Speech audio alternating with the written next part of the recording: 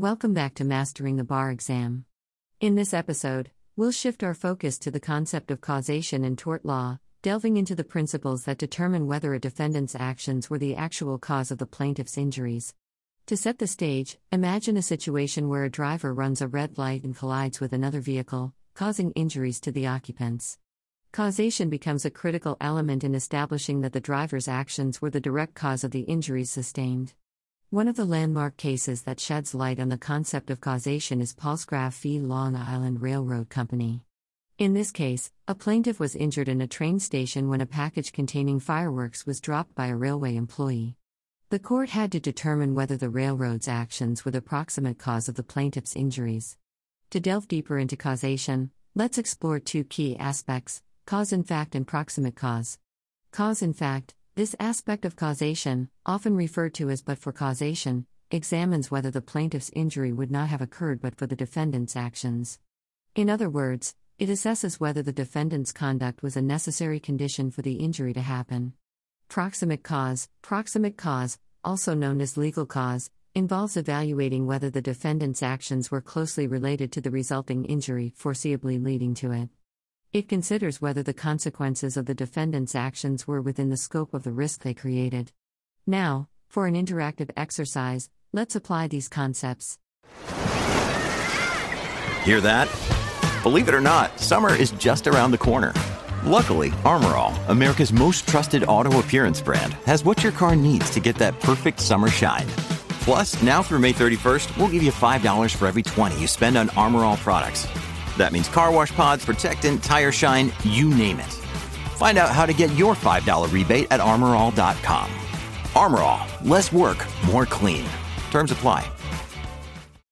When you need mealtime inspiration, it's worth shopping Kroger, where you'll find over 30,000 mouth-watering choices that excite your inner foodie. And no matter what tasty choice you make, you'll enjoy our everyday low prices, plus extra ways to save, like digital coupons worth over $600 each week. You can also save up to $1 off per gallon at the pump with fuel points. More savings and more inspiring flavors make shopping Kroger worth it every time. Kroger, fresh for everyone. Fuel restrictions apply. Imagine a scenario where a construction worker fails to secure a heavy load properly, causing it to fall and injure a passerby. Discuss whether the construction worker's actions meet the criteria for both cause in fact and proximate cause. In the scenario where a construction worker fails to secure a heavy load properly, causing it to fall and injure a passerby, let's discuss whether the construction worker's actions meet the criteria for both cause in fact and proximate cause. Cause in fact. To establish cause in fact, we need to determine whether the passerby's injury would not have occurred but for the construction worker's failure to secure the load properly. In this scenario, it is reasonably clear that the injury would not have happened if the construction worker had properly secured the heavy load. Therefore, the construction worker's actions meet the cause in fact criteria. Proximate cause, also known as legal cause, involves assessing whether the consequences of the construction worker's actions were closely related to the resulting injury and whether the injury was foreseeable. In this case, the injury, the passerby being injured by the falling load, appears to be a direct and foreseeable consequence of the construction worker's failure to secure the load properly. It is reasonably foreseeable that failing to secure a heavy load could lead to it falling and causing harm to nearby individuals. Therefore, the construction worker's actions also meet the criteria for proximate cause. In summary, the construction worker's actions in failing to secure the heavy load both satisfy the cause in fact and proximate cause criteria. Their failure to secure the load was a necessary condition for the injury to occur, but for causation, and the injury was a reasonably foreseeable consequence of their actions. These elements would likely support a claim of negligence against the construction worker in this scenario. Understanding causation is crucial in tort cases because it establishes the link between the defendant's actions and the plaintiff's injuries. Consider a situation where a manufacturer produces a contaminated food product that causes food poisoning in consumers. To establish causation, it must be shown that consuming the contaminated product directly resulted in the illness.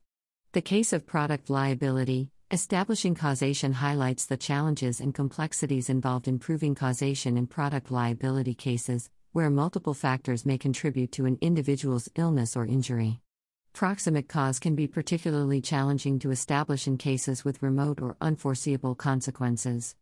For example, if a driver negligently swerves to avoid hitting a pedestrian, causing a chain reaction collision, determining whether the driver's actions were the proximate cause of injury several cars down the line can be complex.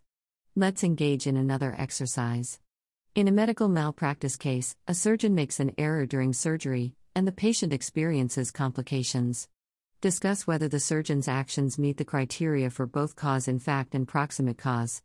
In a medical malpractice case where a surgeon makes an error during surgery, leading to complications experienced by the patient, let's discuss whether the surgeon's actions meet the criteria for both cause in fact and proximate cause. Cause in fact. Cause in fact, often referred to as but for causation, requires us to determine whether the patient's complications would not have occurred but for the surgeon's error during surgery. In this scenario, it is typically easier to establish cause in fact because if the surgeon had not made the error, the patient would not have experienced the complications. Therefore, the surgeon's actions meet the cause in fact criteria. Proximate cause. Proximate cause, also known as legal cause, involves assessing whether the surgeon's error during surgery was closely related to the resulting complications and whether these complications were foreseeable.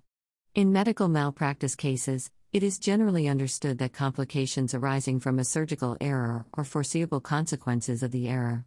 The patient's complications are directly connected to the surgeon's actions during the procedure. As such, the surgeon's actions also meet the criteria for proximate cause. In summary, in a medical malpractice case where a surgeon's error during surgery leads to complications for the patient, the surgeon's actions meet both the cause in fact and proximate cause criteria. The patient's complications would not have occurred but for the surgeon's error, and these complications are foreseeable consequences of the surgical mistake. These elements would likely support a claim of medical negligence against the surgeon in this scenario. Causation is a foundational concept in tort law, serving as the bridge that links the defendant's actions to the plaintiff's injuries. As we continue our exploration of tort law, you'll gain a deeper understanding of the principles that underpin this critical element. Stay tuned for our next episode, where we'll delve into the fascinating world of strict liability. Until then, keep your legal curiosity alive.